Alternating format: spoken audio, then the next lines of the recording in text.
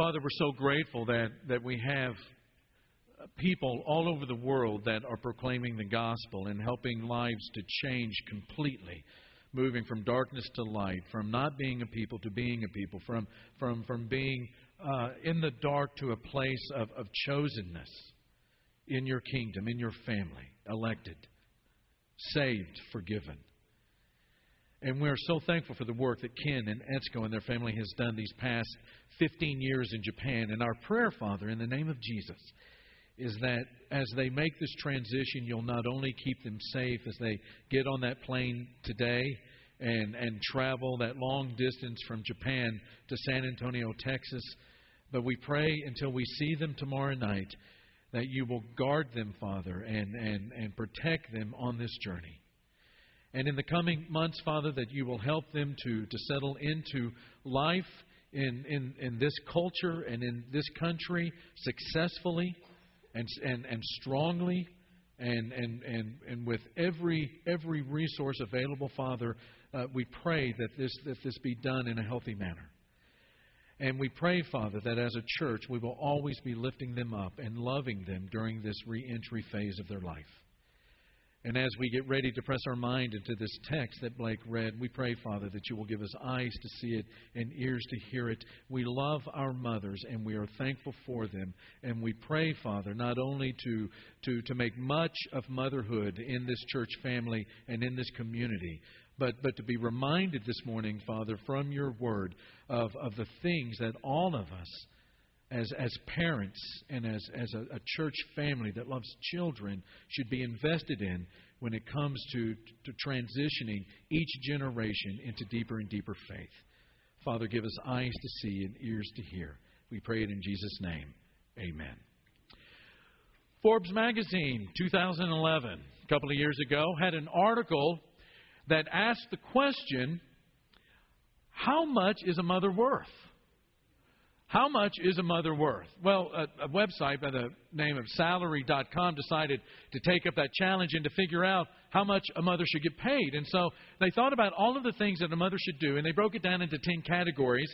Those categories being daycare center teacher, CEO, psychologist, cook, housekeeper, laundry machine operator, computer operator, facilities manager, janitor, van driver. Now, I'm a little shocked that they didn't have medical doctor in there or a wiper in general of all things for a mom. But they broke it down into these 10 categories, and then they tried to figure out how long a mom dedicated herself during the week each day to these things, and then what it would cost if it was outsourced. What would it cost if all of these things were done by one person in a family per year and it was outsourced? Stay-at-home moms, based on a 40-hour week plus 54.7 hours a week of overtime, a measly $112,962,000. $113,000 a year. I don't know if that includes benefits or not, but vacation time. They also did it for a working mom. Moms that are working outside of the home, working 40 hours a week someplace else, and then working 40 hours at the house, plus 17.9 hours of overtime. On top of what she's making with that other job, she would be paid $66,969. Not bad. Now, you would think that by now, and most do, that we would know the worth of motherhood. But not always.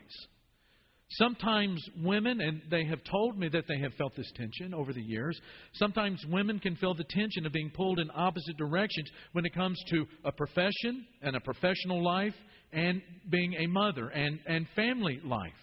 There's a tension, being pulled in two opposite directions sometimes. Many of you have heard the name Tony Campolo. Tony Campolo is a sociologist at St. David's University in Pennsylvania. He tells the story about his wife, who was a stay-at-home mom all of the years that their kids were growing up, and what would happen when she would accompany him to social events in the academic world with his profession. And she would go and go to these dinners and go to these symposiums, and she confided to him one day that she was beginning to feel uncomfortable as a stay-at-home mom among all of these highly educated, hard-charging, professionally successful women. And the reason was the ladies would ask they would kind of give their resume when they were in these conversations, and then they would ask Mrs. Campolo what she did, and she would say, I'm a stay-at-home mom. And she could see the disappointment in their eyes when she told them that she was a stay-at-home mom, because in their eyes that was not something very important. It wasn't a worthwhile endeavor. Shouldn't you be doing something more important with your life? Well, between the two of them, they decided to remedy that. And they came up with an answer that every time Mrs. Campolo was asked by one of these ladies, what do you do? She gave them this answer. I am socializing two Homo sapiens into the dominant values of the Judeo-Christian tradition in order that they might be instruments for the transformation of the social order into the kind of eschatological utopia God willed from the beginning of history. What do you do? That's pretty awesome. I like that. What do you do? I'm just changing the world. Well, on that note, Sheila Kissinger, some of you have read her book, Ourselves as Mothers. She writes something I think is very, very true. I just want to add to it. She writes, becoming a mother is a biological process, true. But also, she writes, a social transformation. True. I would add also a spiritual and kingdom of God endeavor. Think back again to that passage that Blake read for us just a minute ago.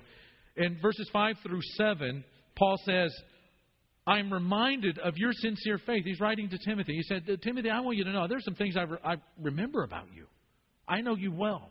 And even though we're not together, I've known you all your life. I remember your sincere faith, which first lived in your grandmother Lois and in your mother Eunice.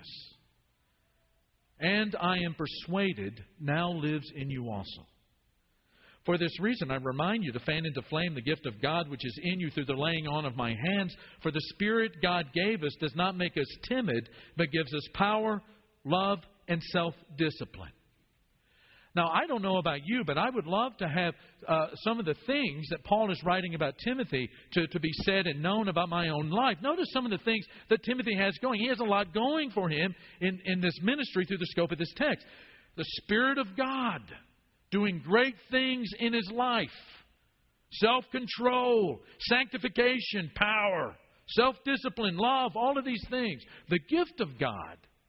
Some gift of God that was so evident that Paul is saying you need to fan that into a flame. Paul himself, the Apostle Paul, the Apostle to the Gentiles, that tough, short, wise, completely converted, hard-going missionary to the Gentiles, taking a personal interest in his life and laying his hands on Paul and on Timothy in order for that gift from God to come to him. Something else. Paul recognizes what was happening in Timothy's life from the beginning. From the beginning. The faith of his grandmother Lois, faith of his mother Eunice, from the very beginning of his life, making an impact and being used by God to make Timothy into the kind of man, along with all of the other things that God has going in Timothy's life. The faith of these two women making an impact in his life. There is an old book on raising children as Christians. It's by Andrew Murray. I have it in my library. I was reading through it. Came across this phrase in Andrew Murray's book entitled How to Raise Your Children for Christ. You may know the name Andrew Murray. He's written more and more popularly on prayer. He writes, in preparing and securing servants to do His work, God loves to begin at the very beginning. Meaning, God loves to begin at the beginning using mothers of faith to help shape and transform children into His servants. And Eunice and Lois are just one example. Think about Elizabeth, the wife of Zechariah and the mother of John the Baptist, over there in Luke chapter 1. As we're getting into Luke's accounting of the life of Jesus and how Jesus was born and raised and how His ministry went, leading into the book of Acts. In that very first chapter, he talks about the birth of John the Baptist. And he describes Zechariah and Elizabeth as being a descendant of Aaron, both of them a descendant of Aaron, both of them were righteous in the sight of God. Not just in the sight of men. They were not just people that were considered to be righteous. Hey, they go to church all the time. They go to Shabbat every Saturday. But they were righteous in the sight of God, observing all the Lord's commands and decrees, what, church? Blamelessly. Meaning, not perfectly, but that this was the core truth of their life. You have Mary, the mother of Jesus, who is favored by God because of her faith and because of her spirit to give birth to the Messiah. One from the Old Testament. Here's what King David said about his mother. You may have read this psalm 100 times and like me, saw this verse for the first time this last week. Psalm 86, verse 16. Turn to me and have mercy on me. David is speaking to God. Show your strength on behalf of your servant. Save me because I serve you just as my what? Mother did. David is saying, he is appealing to God to intervene into his life and to do something that puts David in a safe place, puts him in a secure place. He's saying, God, please be faithful to me because I've been faithful to you. I serve you. And my example, and you know this, is my mother. My mother. I serve you just as my mother did. It's a true statement. I want you to write it down. It's up here on the screen. Mothers are essential to the transmission of faith from one generation to the next.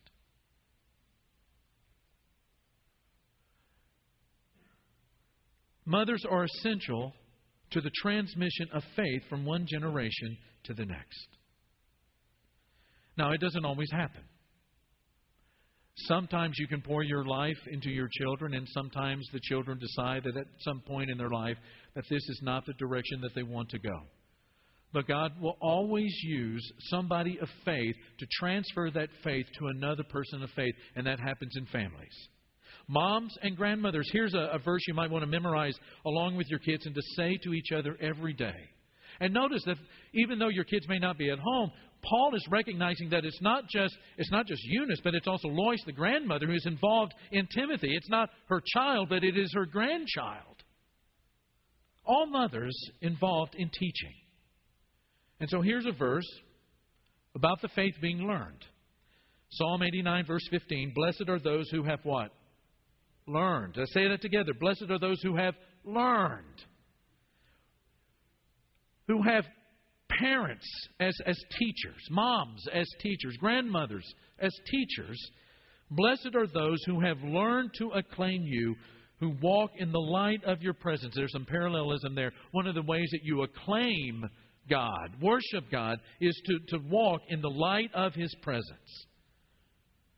Now, how do you do that? We memorize this passage. It talks about the greatness of learning to acclaim God and to walk in the light of His presence. How does that happen? 3 quick thoughts about the presence. You enter His presence, you live in His presence, and you pass on that presence. First, enter His presence. One of the interesting little passages in the New Testament deals with the baptism of Jesus by John the Baptist. And the reason that it's interesting is because we know that John's baptism was a baptism for repentance and a baptism for the forgiveness of sin. That's the way that Mark chapter 1 describes it. Now, when we get to Matthew chapter 3, and Matthew is giving an account of this same event, he writes it this way beginning in verse 13. Jesus came from Galilee to the Jordan to be baptized by John. But John tried to deter him, saying, I need to be baptized by you, and do you come to me? And Jesus replied, Let it be so now. It is proper for us to do this. To what, church? Fulfill all righteousness. Now, many of us, we mainly think about baptism as that place, as that event, as that moment where sins are forgiven. And that is what the Gospel of Mark talks about in terms of John's baptism, that it was a baptism for repentance, a baptism for the forgiveness of sins. But baptism has to be about more than that, since Jesus Himself was sinless, was He not? Jesus was sinless. We read over and over again that He was tempted like us in every way, only without sin. That's in Hebrews. In the Corinthian correspondence, Paul says that He who had no sin, Jesus, was made to know sin. That's our sin, in order that we might get His righteousness. He was tempted like us, only without sin. Baptism was more than just being willing to get your sins forgiven. When Peter preached that very first sermon on Pentecost in Acts chapter 2, it's a powerful sermon. You remember, church, how everybody in that temple area responded to the word that Peter preached about the Christ. And at the end of that, they realized that they were the ones that had crucified the Messiah. That they, the people of God, the elect people of God, had somehow missed it. And they were the very ones, along with the Romans, that had crucified Jesus. And they are cut to the heart because they recognized that He was the Messiah. And they say, what must we do to be saved?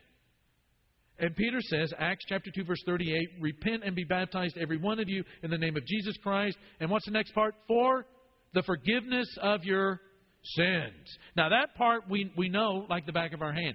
And we ponder it and we think about it and we preach it all the time. You know, there's another portion of that we need to think about too. It's that portion that says, be baptized in the name. Be baptized in the name of Jesus Christ. We need to ponder more what it means to be baptized in the name of Jesus. In the ancient world, and you know this, we've talked about it before and we've talked about it a lot, the name was more than just a name. It was more than just a word. It was a person. When you were baptized, and this is what Jesus is doing in His baptism, it's not that He is saying, I am sinful and I need to repent and I need to have my sins forgiven, but it's to fulfill all righteousness. In other words, when He is being baptized, He is publicly acknowledging that His will is going to be aligned to the will of God, that the kingdom of God is going to be His kingdom, and the values of the kingdom of God are going to be His values. It is the same with us. We're not just being baptized for the forgiveness of our sins, but into the name of Jesus, which means that we are being baptized into a new reality. We enter His presence. As a Christian, we enter into a new reality. At baptism, yes, your sins are forgiven as you enter into a new reality, the reality of Christ. As a Christian, there is a new reality, a new truth. There is a new core value system. There is a new kingdom in which you line up your values, in which you submit your will and bend your will to that king. And at the same time, as a Christian, there is someone who has entered also into your reality.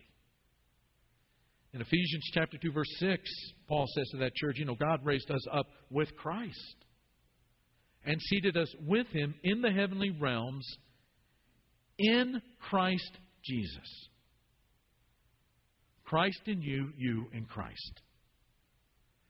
And it's not just about entering into His presence and realizing that from that point on your life is different.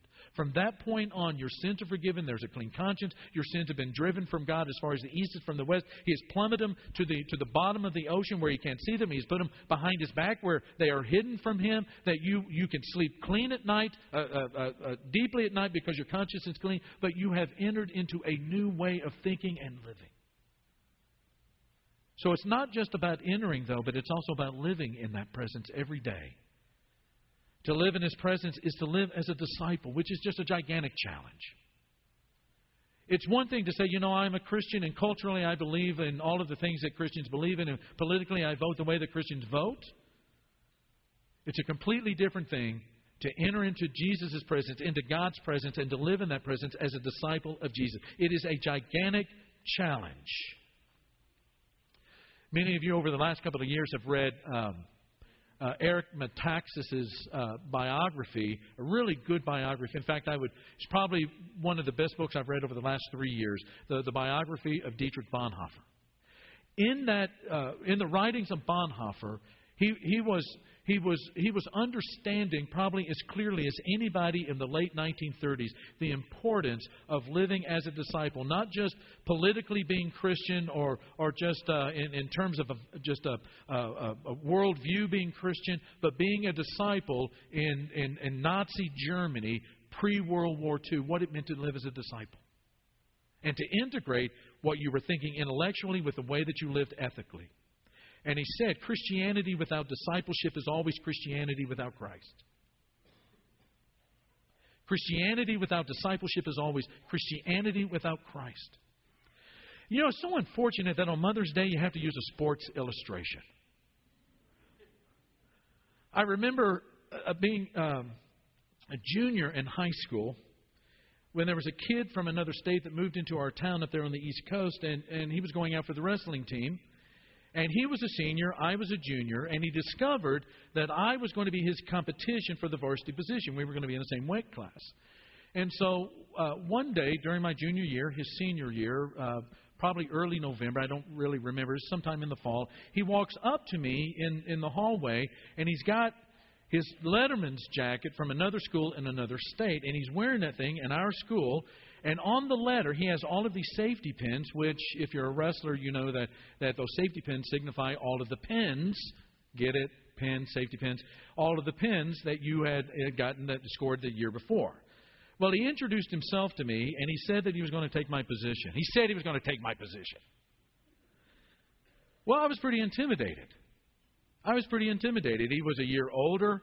And on top of that, he was one of these guys that had started shaving when he was in junior high. And, I had to shave like twice a day with his 5 o'clock shadow. And he had all of these pins, these safety pins on his jacket. And so I'm pretty intimidated. I'm just a junior, I'm kind of a little guy.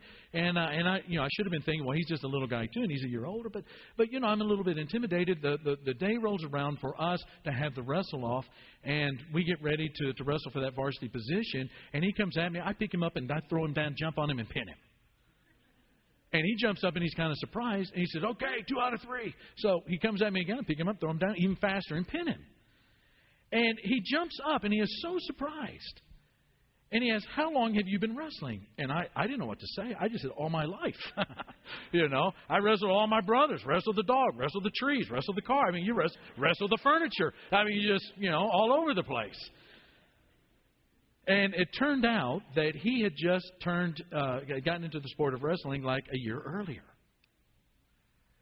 Now, the only reason I tell you that is to illustrate this truth that trying is no substitute for training to be like Christ.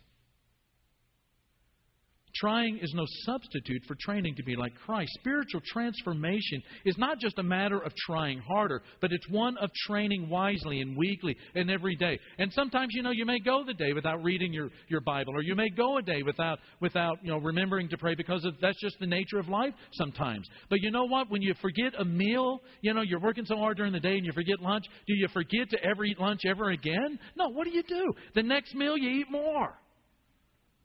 It's about training. It's about diligence. It's about persevering. You pray, you read, you meditate, you serve, you confess, you position your life to be blessed by the Holy Spirit of God. You're training to be a disciple. And I want to say some of you are doing an incredibly wonderful job of doing something every day to further your spiritual development. And you know how I know about it, even though I don't see you? It's all over Facebook. And there's a beauty to your life, and a poise and an unsinkableness in troubled times, and a resoluteness to your faith that's incredible. Well, one last thing. You enter His presence, live in His presence every day, ladies, and pass on His presence. In a manner of speaking, and this is not a very good way of saying it, but it's the best I have. In a manner of speaking, we move our children from parent control to self-control to God control. From parent control to self-control to God control. And that's difficult, and it's often very frightening kinds of work. And our kids do have to make a decision about their faith in God.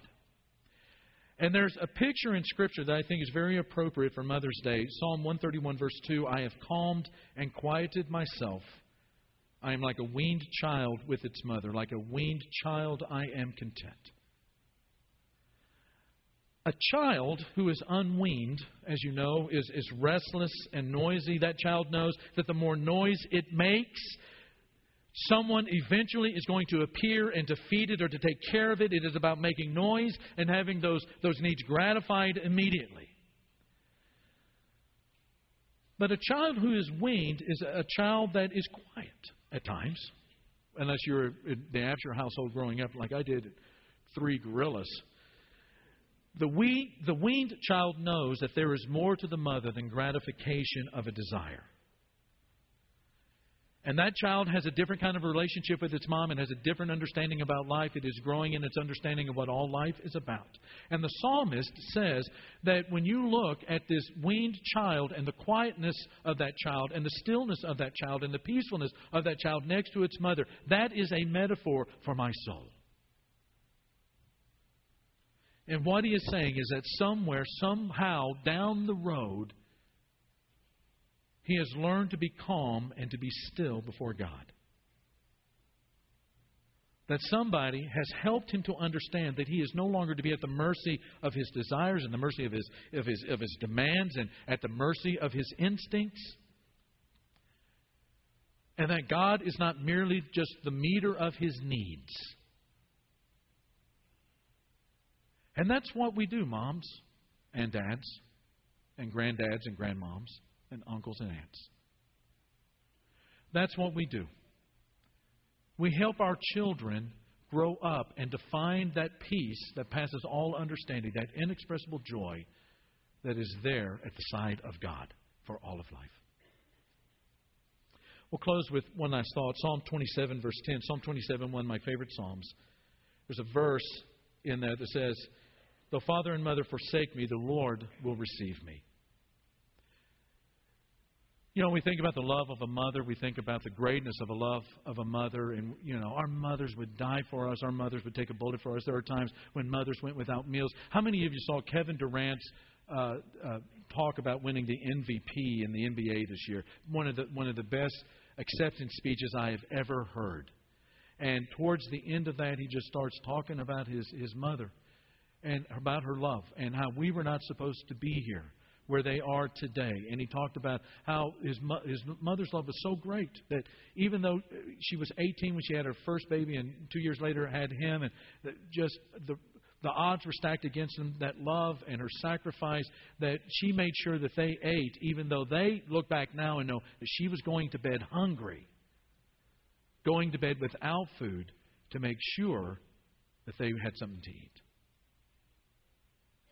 You think about the love of a father, love of a mother.